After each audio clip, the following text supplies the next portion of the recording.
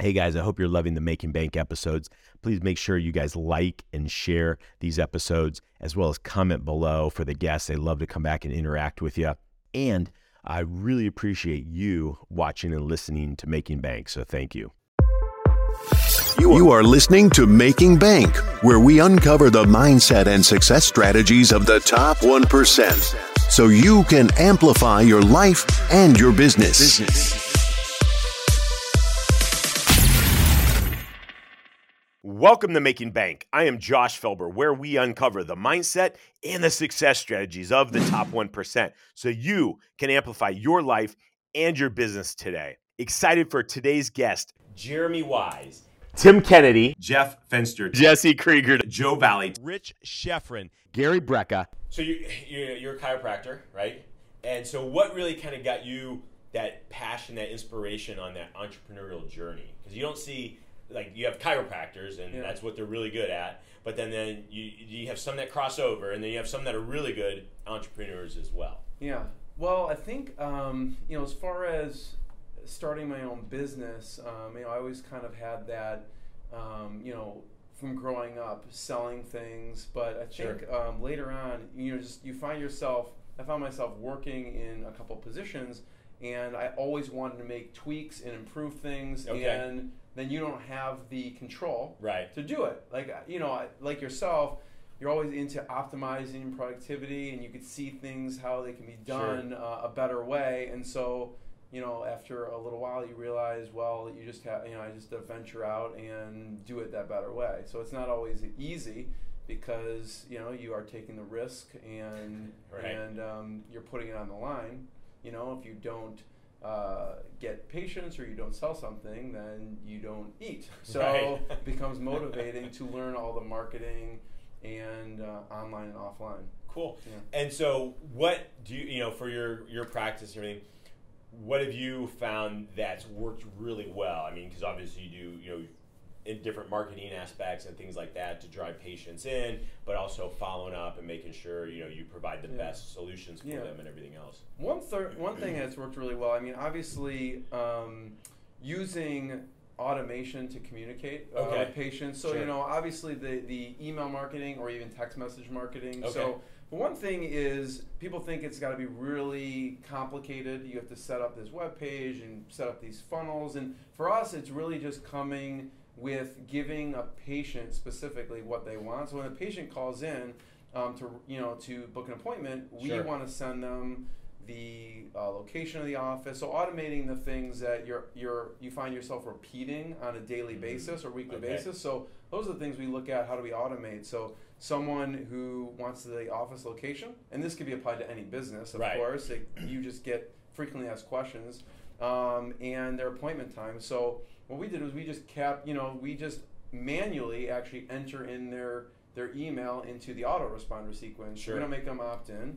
It's like, okay, your name, your email, and then that automatically puts them on our list. And we tell them you're going to be getting an email, and then that sends them all the things that they're going to ask anyway. So we manually do it, but then that's one thing, so not to overcomplicate the technical side of things, and then from there we can communicate with the newsletter and health and everything else. So it's just automating the things that we repeat over and over again. What was one of your biggest challenges, and what did you learn from it, through your business, through your life, whatever? Let's see, that's a good question.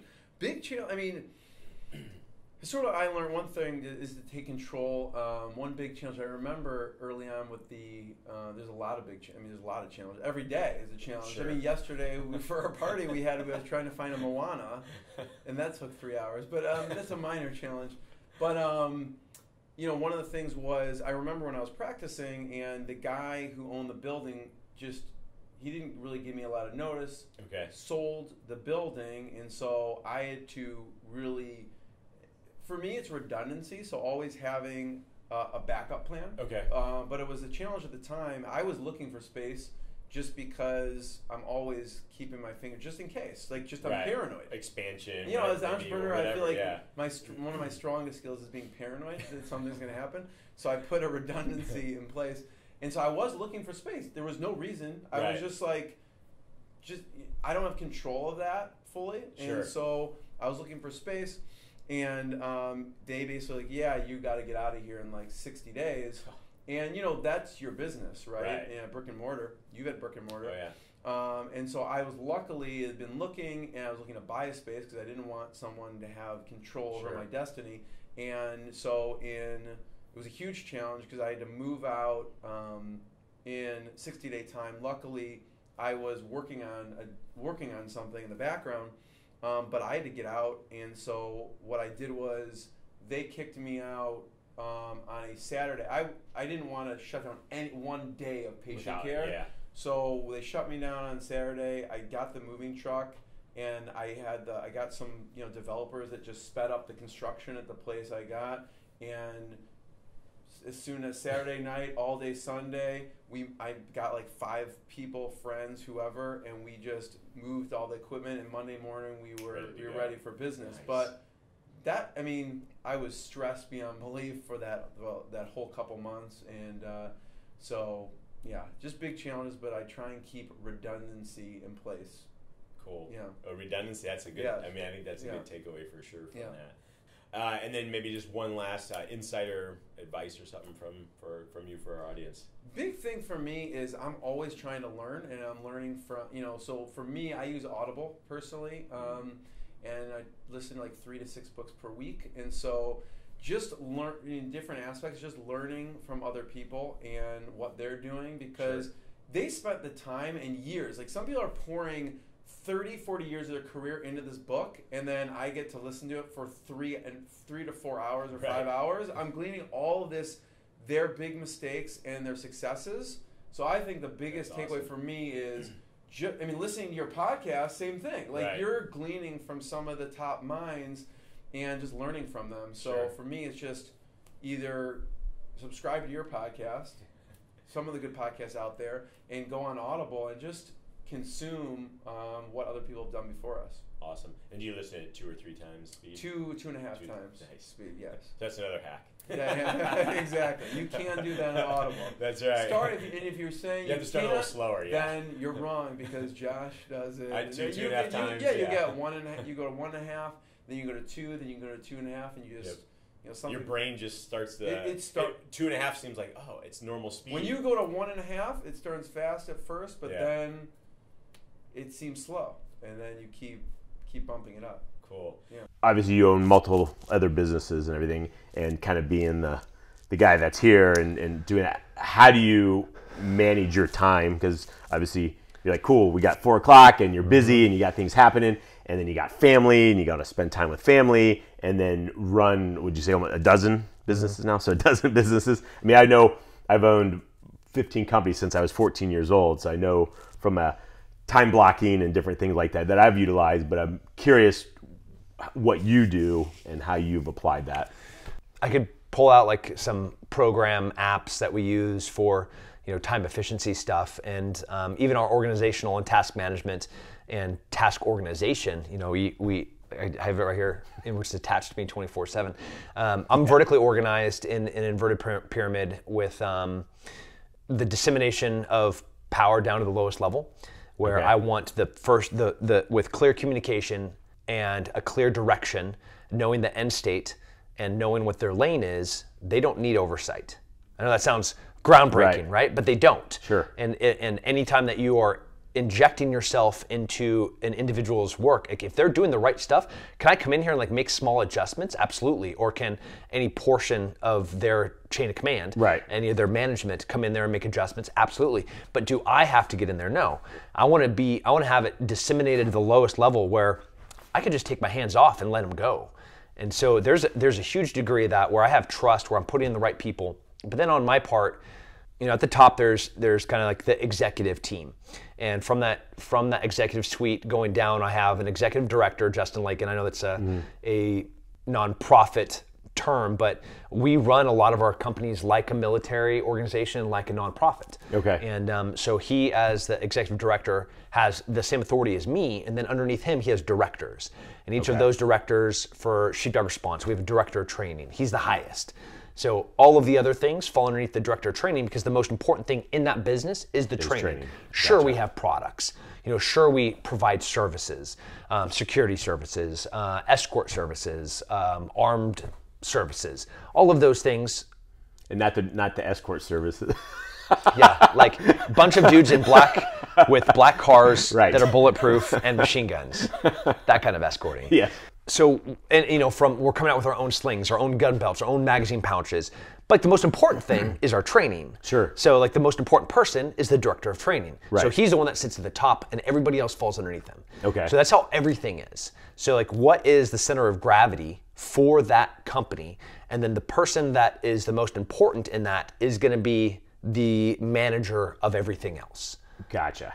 Okay. A lot of companies, I think, do it backwards, where they take the role first and they take that role and put a leadership person in there. Sure. But that person, first and foremost, needs to know what is the most important thing that they do, whether it's a product or a service. Right. And we're training. For that company or that you're doing. No, that makes sense. I mean, obviously from a training standpoint, then that would disseminate down. One question is, so you have this person down here and they're doing X, Y, and Z. How do you get them, or I guess, how do you know that they're doing the right thing? Or how do you know you're hiring that right person to do that right thing and that's what they're going to focus on? Yeah. People, plan, and purpose. Okay. Those are like the three things that I'm always looking for. So people, like the culture, the personality, the energy, the positivity. Right. Like you just look at the person. You look a lot about them. Are they fit? Is their mustache like all topsy-turvy? If like, do they take care of themselves? Do they take care of their car? Do they take care of their hands or their just looking at a person, you get a lot. It's tragic. Do you ever look at like the mug shots from the protests? I've seen them, yeah. Actually, I just saw the ones from Disney that you posted. Another great example. The trafficking people a whole bunch Disney. Of human traffickers and pedophiles. Did any of those images of those people look like good people? No, right? They look like trash. You're like, yeah, I could see how they could all be part of that. Right? How did they get in Disney? Right. Or you pull up from like Portland, Oregon, from like one of the protests, right? And you look at 100 different mug shots, and you're like, woo, these people have problems. Whether it's mental health issues or drug problems or whatever it is, like clearly just that person. So there's the first one, the people. The people, right? Purpose is, does their purpose align with my purpose? Do they need to agree with me in politics? Absolutely not. Right. Do they need to have the same philosophy or religious perspective as me? No. But do they have the same purpose as me? And with every company, we have a clear purpose. And actually, there's this big Venn diagram, and all of my companies, right in the center of it, is like my purpose. And everything that I do is connected to my purpose. That's to protect, preserve human life, and expand freedom. Right. That's what I was put on this planet to do. And like, if I'm not doing those things, then I'm doing something wrong. Sure. And I know what happens when I do wrong things. Like when I start looking at the dollar signs, or I start looking at, the pretty ring girl. At any of those moments, I'm moving away from my circle, and I have to stay in my circle for things to stay right. Right. So I got the purpose, I have the people, and then I have the plan. Okay. So like when I'm doing an interview and I just hired a new executive assistant, and I said, what is your plan for me? How are you going to do me better? How are you going to make my life simpler? What is your plan? Sure. And like in 2 seconds, they either came in with a plan or they're shooting from the hip and they didn't have one. And like if you're walking into an interview for a position and you didn't come in with a plan, that is going to be a testament to all of the other things that you're going to do. Right. Right? Like, so I use this color coordinated calendar, and for stuff specific to you, it's going to be, in this, in your business deals, it's going to be this, entrepreneurial, philanthropic, it's going to be this, your travel is going to be this. And I was like, legit, cool. Like, all right, this works. Maybe it's not the best plan, but you had a plan. At least I had something, right? Yeah, for sure. And so like, when my wife and I were first investing in businesses, we used the same model. Okay. Do you have a plan? You as a purpose, and what is you as a person? Right. And we did really, really, really well investing just off of that 3 criteria. Let me see your business plan. Let me look at you as a person. And then what is your purpose? Interesting. Your purpose is money. Wah, wah. Yeah. You know, your purpose is to have a cool car and to have the notoriety of being a CEO of this company, or hey, I'm going to go public. You know, our IPO is going to be in, you know, blah blah blah. I'm going to sell it. I'm going to exit at this. It's like, homie. You're like, not for me. That's not purpose. Right. What do you think that's purpose? Yeah. Tell me a little bit about how, I guess, when did you initially get started as an entrepreneur? As a kid, kind of, was it after college? Kind of fill us in there. Sure. So I think it's a great question, and I'll answer it by defining what entrepreneur means to me, and I think that will help. But for me, entrepreneurship is all about problem solving. And ultimately, we're big problem solvers. And when you're a problem solver, you just find solutions. And as a result, that in today's world leads to companies and potentially, right? And right. So for me, I never thought of being an entrepreneur. That word wasn't even kind of used in society when I was growing up. And I went to college at University of Arizona. I went to law school to be a sports agent and had a job lined up with Lee Steinberg Sports Agency, and was graduating law school at 24 years old, thinking I was going to do this whole career. And back then it was business owners and employees, but there was no entrepreneurs. So it was like, oh no, you're going to work for a while and then eventually you might buy the company or start one family business. But it wasn't like entrepreneurship like we think of that term today. And so when I graduated law school, I actually had a young daughter and a fiance, and ultimately decided didn't want to travel the world representing grownups. I wanted to be a present dad. So I got a job after law school selling payroll services for ADP, the payroll company. Sure. Was there 6 months, and my first 6 months there was fortunate to build a pretty big business inside their company. And I was the #1 sales rep in the country, first to make President's Club and made a lot of money, and was a rock star there, getting all these awards and recognition. And so I thought, hey, I'm going to be a career ADP guy. This was perfect. And it was January of 2008. And I had earned a $17,000 bonus for the year. And keep in mind, I'm 7 months, 8 months out of law school. I have a fiance, a daughter. I just bought a house. I have law school loans. So I needed the money, like 17 grand. And it was a lot of money. And this was really important. So I went to my boss in January and I said, hey, I'd like my 17 grand. And my boss informed me it was an annual bonus. I had to wait to the end of the fiscal year, which wasn't until the end of June. So I'd get it in July.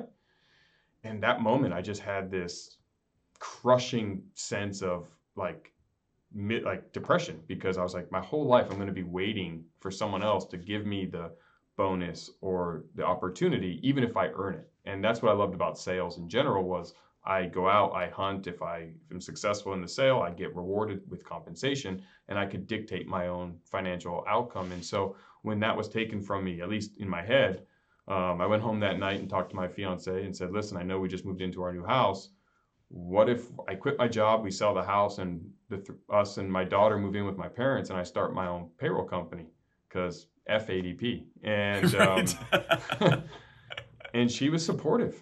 She said, yeah, you know, if that's going to make you happy, you know, yeah, we'd been in our house like 3 months. Like it was pretty brand new. And sure, I was like, I didn't know what I was doing. And she was supportive. And so I went in the next day. I threatened to quit if they didn't give it to me. And they called my bluff, and I quit and sold the house. And we moved in with my mom and dad. And with a buddy, I started my first payroll company out of my mom's kitchen called iChecks in 2008, simply because I wasn't going to wait for that. And that was kind of the birth of my entrepreneurship.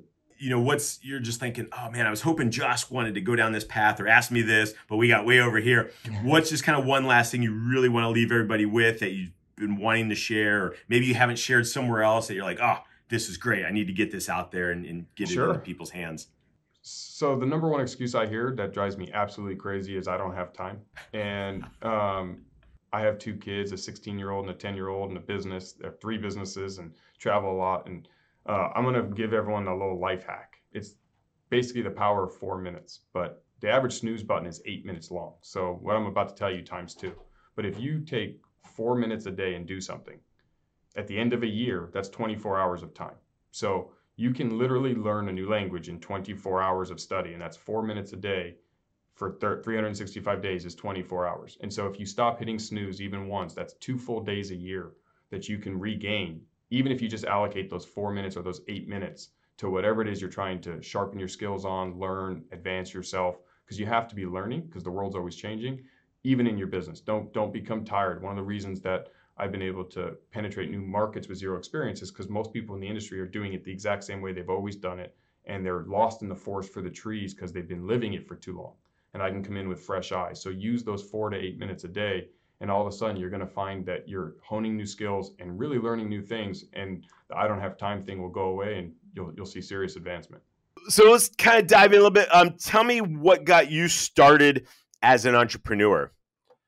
Well, I mean, in one way or another, I've actually never had a normal job. That went from playing music on the streets of Europe to having a band and a record label at age 21, my first business, to ultimately leaving music after a number of years and going into consulting and eventually starting online businesses.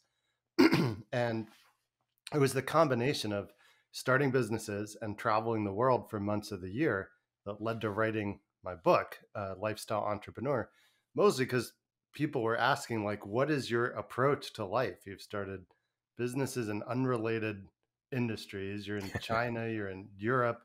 Like, what's going on? And it all seemed very normal to me in the sense that it didn't seem too out there or extreme. But I did take the time to document, like, what is my approach for real to business and life. That was what became the book, and that catalyzed the whole last 8 or 9 years of life. It was really a pivot point. The being an operator and starting different businesses and just doing it for the sake of being able to travel and have a fun lifestyle definitely took on a different tone as an author, and then being on media and teaching other people how to do it and creating educational content and ultimately now publishing and working with a number of authors. It's been a fun run. But to answer your question, I think I've got it from day one. Like, it was in the blood. It was in the blood. So the record label was your kind of your first entrepreneurial kickoff then. Yeah, so we were starting to play out as a duo and then a band. The band was called Krieger. It's on Spotify, YouTube. It's all still out there. Spoiler alert. But yeah, we lived on Music Row, raised some money, formed a company. I volunteered, hey, if we, instead of signing with a record label or trying to pursue like getting a manager and having somebody else sign us, which back in 2003, 4, 5, like everybody wanted a record deal. Like, who's going to sign us as a rock band and put us on MTV? But we took this other approach of, well, if we hire the manager, if we hire a booking agent, if we executive produce our own album, then at least we've got a chance at making a career instead of being at the end of somebody else's, like, whim. So that was it. The business started by virtue of needing something to advance our music career further. And we raised $125,000, had a little board of advisors from some experienced entrepreneurial friends of my father and then others that I met along the journey, and ultimately got a distribution deal through Sony's independent record distribution arm and toured America twice in a van and trailer, played shows in over 10 states, and got our music is still out there. So it was cool in a way that, my first real go at entrepreneurship, there were some indicators of success. It was also a crazy, insane amount of work and just emotional roller coaster the first time around. Turns out entrepreneurship's always kind of a roller coaster, but you always remember the first one. Right. Oh yeah, for sure. No, that's awesome. What did you kind of take away then from that first business that you've applied moving forward, as with other companies that you've launched that's helped you kind of shortcut that or kind of streamline the challenges and hurdles? Yeah, I think one of the big takeaways was on the theme of just going for it. Like, at 21 years old, I had people 10 years older working for me and us. But really, it was me, because my bandmates were like, you do the business. That's our condition to not pursue a record label. So I was the one doing a lot of it. So I learned, like, if I volunteer to take on the responsibility, then I can make something happen, like, for real.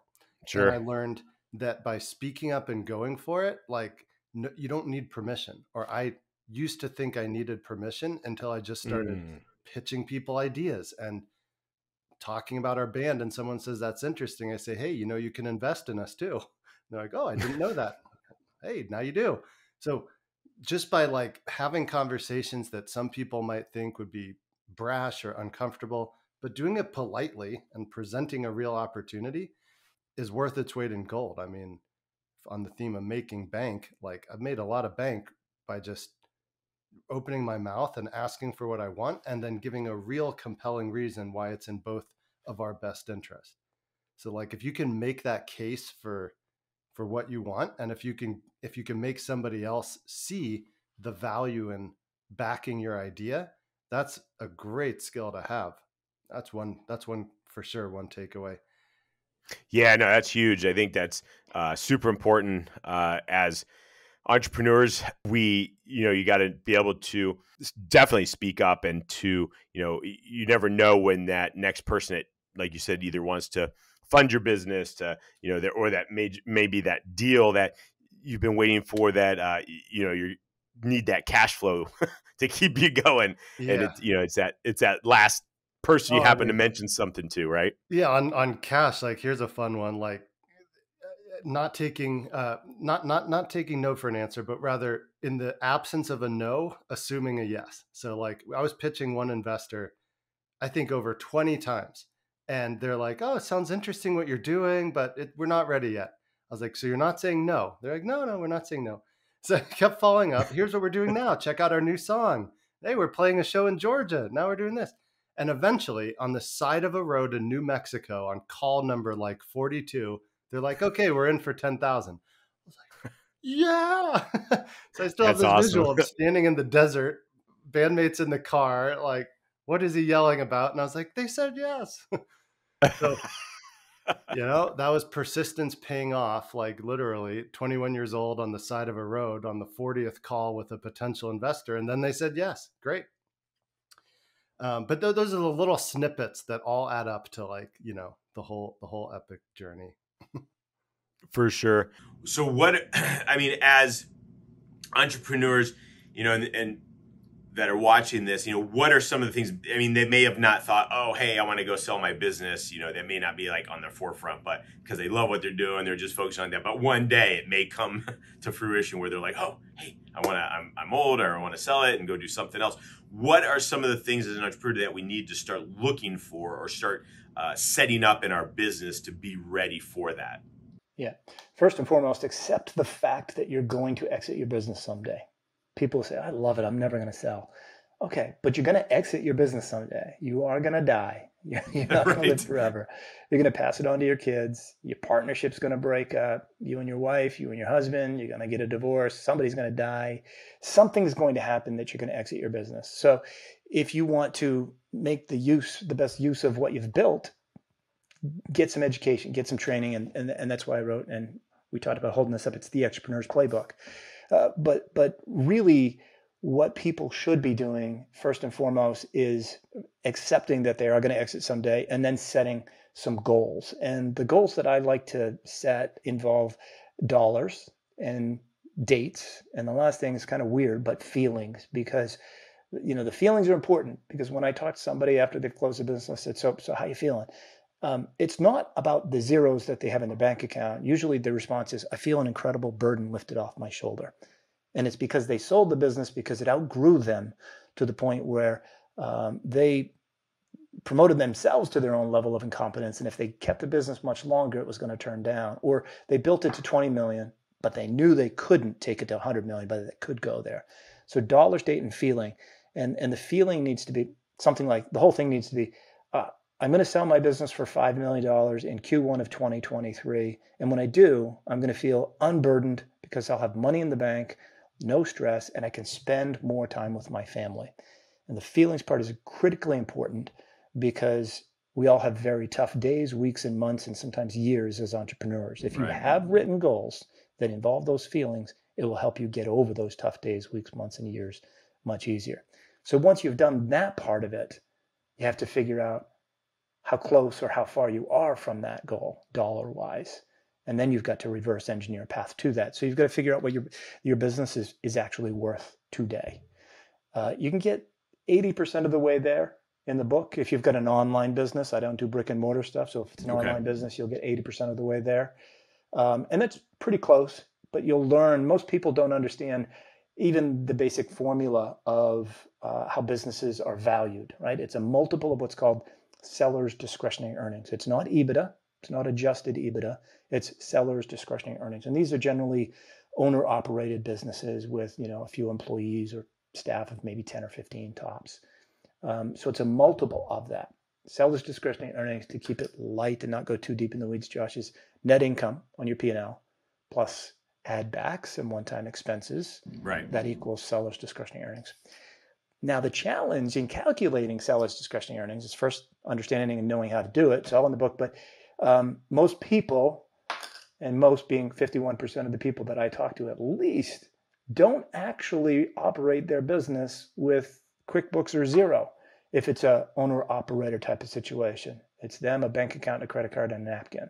And I've seen that happen with businesses that are, doing 5 or 10 million in revenue. Sure. So you gotta get some real bookkeeping done and get your financials in good order. That's really step number 2 or 3, right? And you got to use accrual accounting. Most people don't even understand the difference between cash and accrual, and I don't blame them. I fell asleep in accounting class, but you got to understand the difference in accrual and accounting. You got to get a firm grasp on your P&Ls, because the business that you're investing your life savings into, all your time into, is probably your most valuable asset.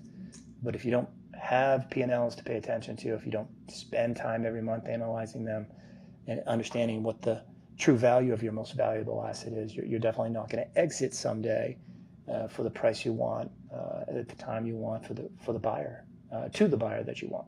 I want to definitely kind of dive in and see what you're seeing and how what you're learning about we can apply and start to utilize, and other businesses that are watching this can start to figure out, hey, man, I better be aware of this and start to pay attention.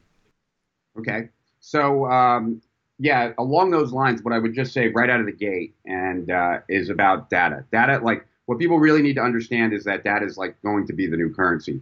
And right now, most entrepreneurs do not even possess their own data. Like, they have, like, if they're advertising on Facebook, that data is in Facebook. They lose that account, all that data is gone. And so they don't, and data in isolation is a lot less valuable than data aggregated, right? Like, when you bring data together, you get more insight. In addition to that, where real, like, if we look at the internet on a very, like, high level, right? Like, and look at, like, what are the big changes that are certain to happen, not possibly going to happen, certain to happen. One of the big things that's going to happen is that advertising is going to shift from context to identity. In other words, like, ever since advertising has begun, like, if I want to get wealthy investors, I could go advertise on Barron's, right? And it's going to be expensive to advertise on Barron's, but they have that audience, right? So that's context, right? Go to the context where people are. Identity is totally different. Identity is, I know who those wealthy investors are, and I don't need to advertise on Barron's where it's expensive. I could advertise on a porn site. I could advertise anywhere where those people go, and I don't even need to know where they go. All I need to know is the identity, right? So I'll end this little point with, like, a quote from Forrester.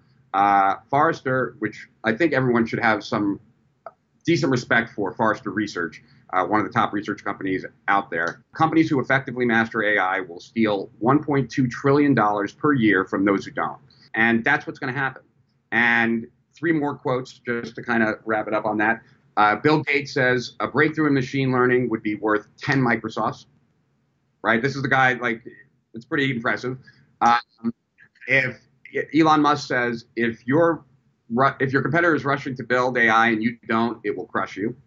And Mark Cuban says that the first trillionaire will be for sure an entrepreneur who's working with artificial intelligence.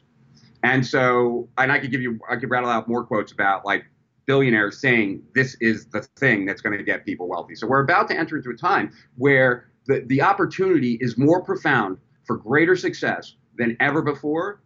But it's also going to be a time where more small businesses go out of business than ever before. And what people do now is really going to determine which side they end up on. No, and that's, super interesting, because I know a good friend of mine, Naveen Jain with Viome, they're doing a lot of AI machine learning, from a gut health level and analyzing people that have great gut health and this, and then trying to compare it and show those offsets and everything. So, and I know they're rapidly growing and building that specific piece of it. So he's basically giving away the test to build the machine learning AI brain of it.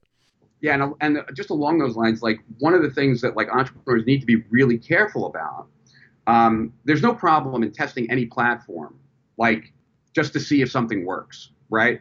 But if that platform is not giving you the data, real problem, right? So like, I know like, so at Agora, like we're testing out some new push notification system, right? Like the push notification, not mobile, but actually the website where that little thing comes up, right? But most of the companies that do that do not, like that data, it stays with them. The day you end the relationship with them, you have that data. So you never get that data. That's less than ideal, right? Like a lot of chatbot companies also, the chats are improving their AI, but you're not getting that data, and you're not therefore being able to train your own AI. So you become totally dependent on them, and your data never gets any better, right? So like if I wanted to do chat, yeah, maybe I would start with a platform like that because I just want to see if it works. But as soon as I knew it worked, I need to get that off that platform and onto a platform where I get to at least get the data, right? And just the last point on that is that entrepreneurs should also be careful of things that say they're AI. If there's no direct connection and feedback loop to the thing that they're getting from it, like if AI gives me a subject line and there's no way for the AI that I just got that subject line to know my open rates, then there's no AI. There's no feedback loop. There's no improvement. There's no machine that's developing a better algorithm for better prediction. And so that's not really AI. And there's a ton of tools out there today that are being marketed to entrepreneurs that they say they're AI when really they may be AI in some weird derivative way, but not in the way that we're talking about here, where it's going to improve your performance over time and help you convert more, sell more, attract more, make more, right? So it's just, they have to be careful. You are not your business. If your business needs like something, the idea that then you're going to go out and study it is stupid if that's not the best alternative for the business. Right? If the business needs that skill set, like really, like you going out and learning that skill set is probably pretty low down on the list of the best way to get the fastest difference and the increase in performance, right? So it's the separation that I'm not my business, right? And so my business doesn't need to have the problems I have, doesn't need to like operate in the world the way I do, and that's a good thing. And then recognizing like, okay, so this business is a separate thing. What's best for the business? Not what's best for me. What's best for the business, and how can it really thrive? And since I own the business, I'm going to be okay, right? Like, so, but how can the business do the best with or without? Tell us a little bit about what got you down this path and what got you diving into health and wellness. Well, you know, my undergraduate degrees are, I'm a human biologist by trade. So my undergraduate degrees are in biology. My postgraduate degrees are in human biology and neuroscience. And after I got out of grad school, my second 4-year stint in grad school, I went to work for the insurance industry as a mortality expert. And so what we were charged with was predicting mortality to the month. Because, you know, anytime a life insurance company issues a life insurance policy on your life, especially a large life insurance policy, $5 million, $10 million, $25 million policy, which is the large life division I worked in, the only thing that matters is one variable, right? How many more months do you have left on Earth? Right? Because that determines your premium. Yeah, we got 10 years of medical records on you and 10 years of demographic data. We could tell the insurance company how long you had to live to the month. And, you know, that was amazing work. And, you know, the database that I had access to at 370 million lives, it's the largest population database in the world. I always say that if that database could see the light of day, it would permanently change the face of humanity. It would. Just upend modern medicine in a way that would be catastrophic. Unfortunately, it never will see the light of day because the insurance companies are the polar opposite of Google and Facebook, right? They collect voluminous amounts of information, but they don't share it back with anyone. And the downside of that career was that I was not allowed to have any contact with the patient or any contact with the treating physician. So even if I saw life-threatening drug interactions, I couldn't warn the patient. And so it felt like I was sitting behind a thick glass wall, just kind of watching blind people walk into traffic. And the level of misdiagnosis and, you know, simple fixes that people could have instituted in their life that would have added 7 years to their lifespan, not just their lifespan, but their health span, was astounding to me. And one day I literally woke up and I just realized that there were human beings on the other side of these spreadsheets. and it wasn't just data. And I made a conscious decision to resign from that industry and spend the balance of my lifetime helping people live healthier, happier, longer lives. And, anytime I speak or take the stage or do a lecture or a talk or, I do a physician's group, I make two bold promises. One is that if you just listen to what I have to say, I will add 7 years to your lifetime. Not just 7 years to your lifetime, but 7 years to the health span of your lifetime. And then secondly, because one of the things that we discovered in the mortality space was, if I was sort of to boil my entire career, 22 years in the study of mortality down to a single sentence, it would be that the presence of oxygen is the absence of disease. Nothing is more truthful than that statement. There is not a single disease etiological pathway known to mankind that does not have its roots in the absence of oxygen. All cancer ends in an oxygen-deprived environment, in an area called hypoxia. All human beings die of the same thing. We all die of hypoxia, lack of oxygen to the brain. And so a lot of what I talk about is how do we get the blood to transport more oxygen? How do we get more oxygen into the body? How do we get more oxygen specifically into something called the mitochondria? Because we know now that aging is a mitochondrial disease. It is a progressive decline in a tiny little organelle inside of every cell in your body, about 110 trillion of these, called the mitochondria, which is what powers human beings. And as this starts to marginally decrease in function, this is the genesis of aging. And so when we talk about longevity, anti-aging, optimal wellness, we really have to talk about this little organelle called the mitochondria. And we can talk about that today if you'd like. But it was a fascinating career. And the one thing that we also learned was that the majority of the reason why human beings are not in the most optimal condition is that it's not a consequence of aging or their environment or stress. It's a consequence of missing raw material in the human body. Human beings need very specific nutrients, vitamins, minerals, amino acids, in order to thrive. And when you deplete the body of certain raw materials, you get the expression of disease.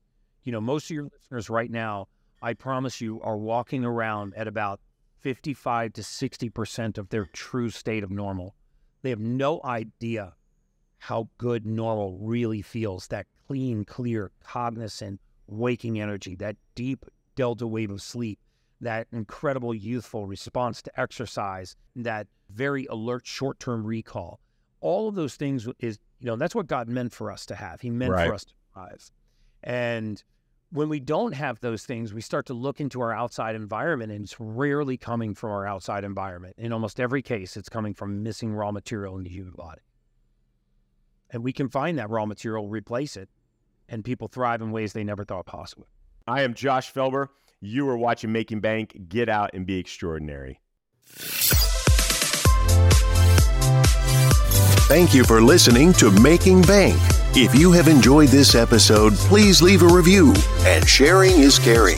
Follow Josh Felber on Facebook, YouTube, and Instagram for more. You can also listen to Making Bank on Amazon Alexa, Spotify, iHeartRadio, and watch on Apple TV, Success Thinkers Network, Amazon Fire, and YouTube.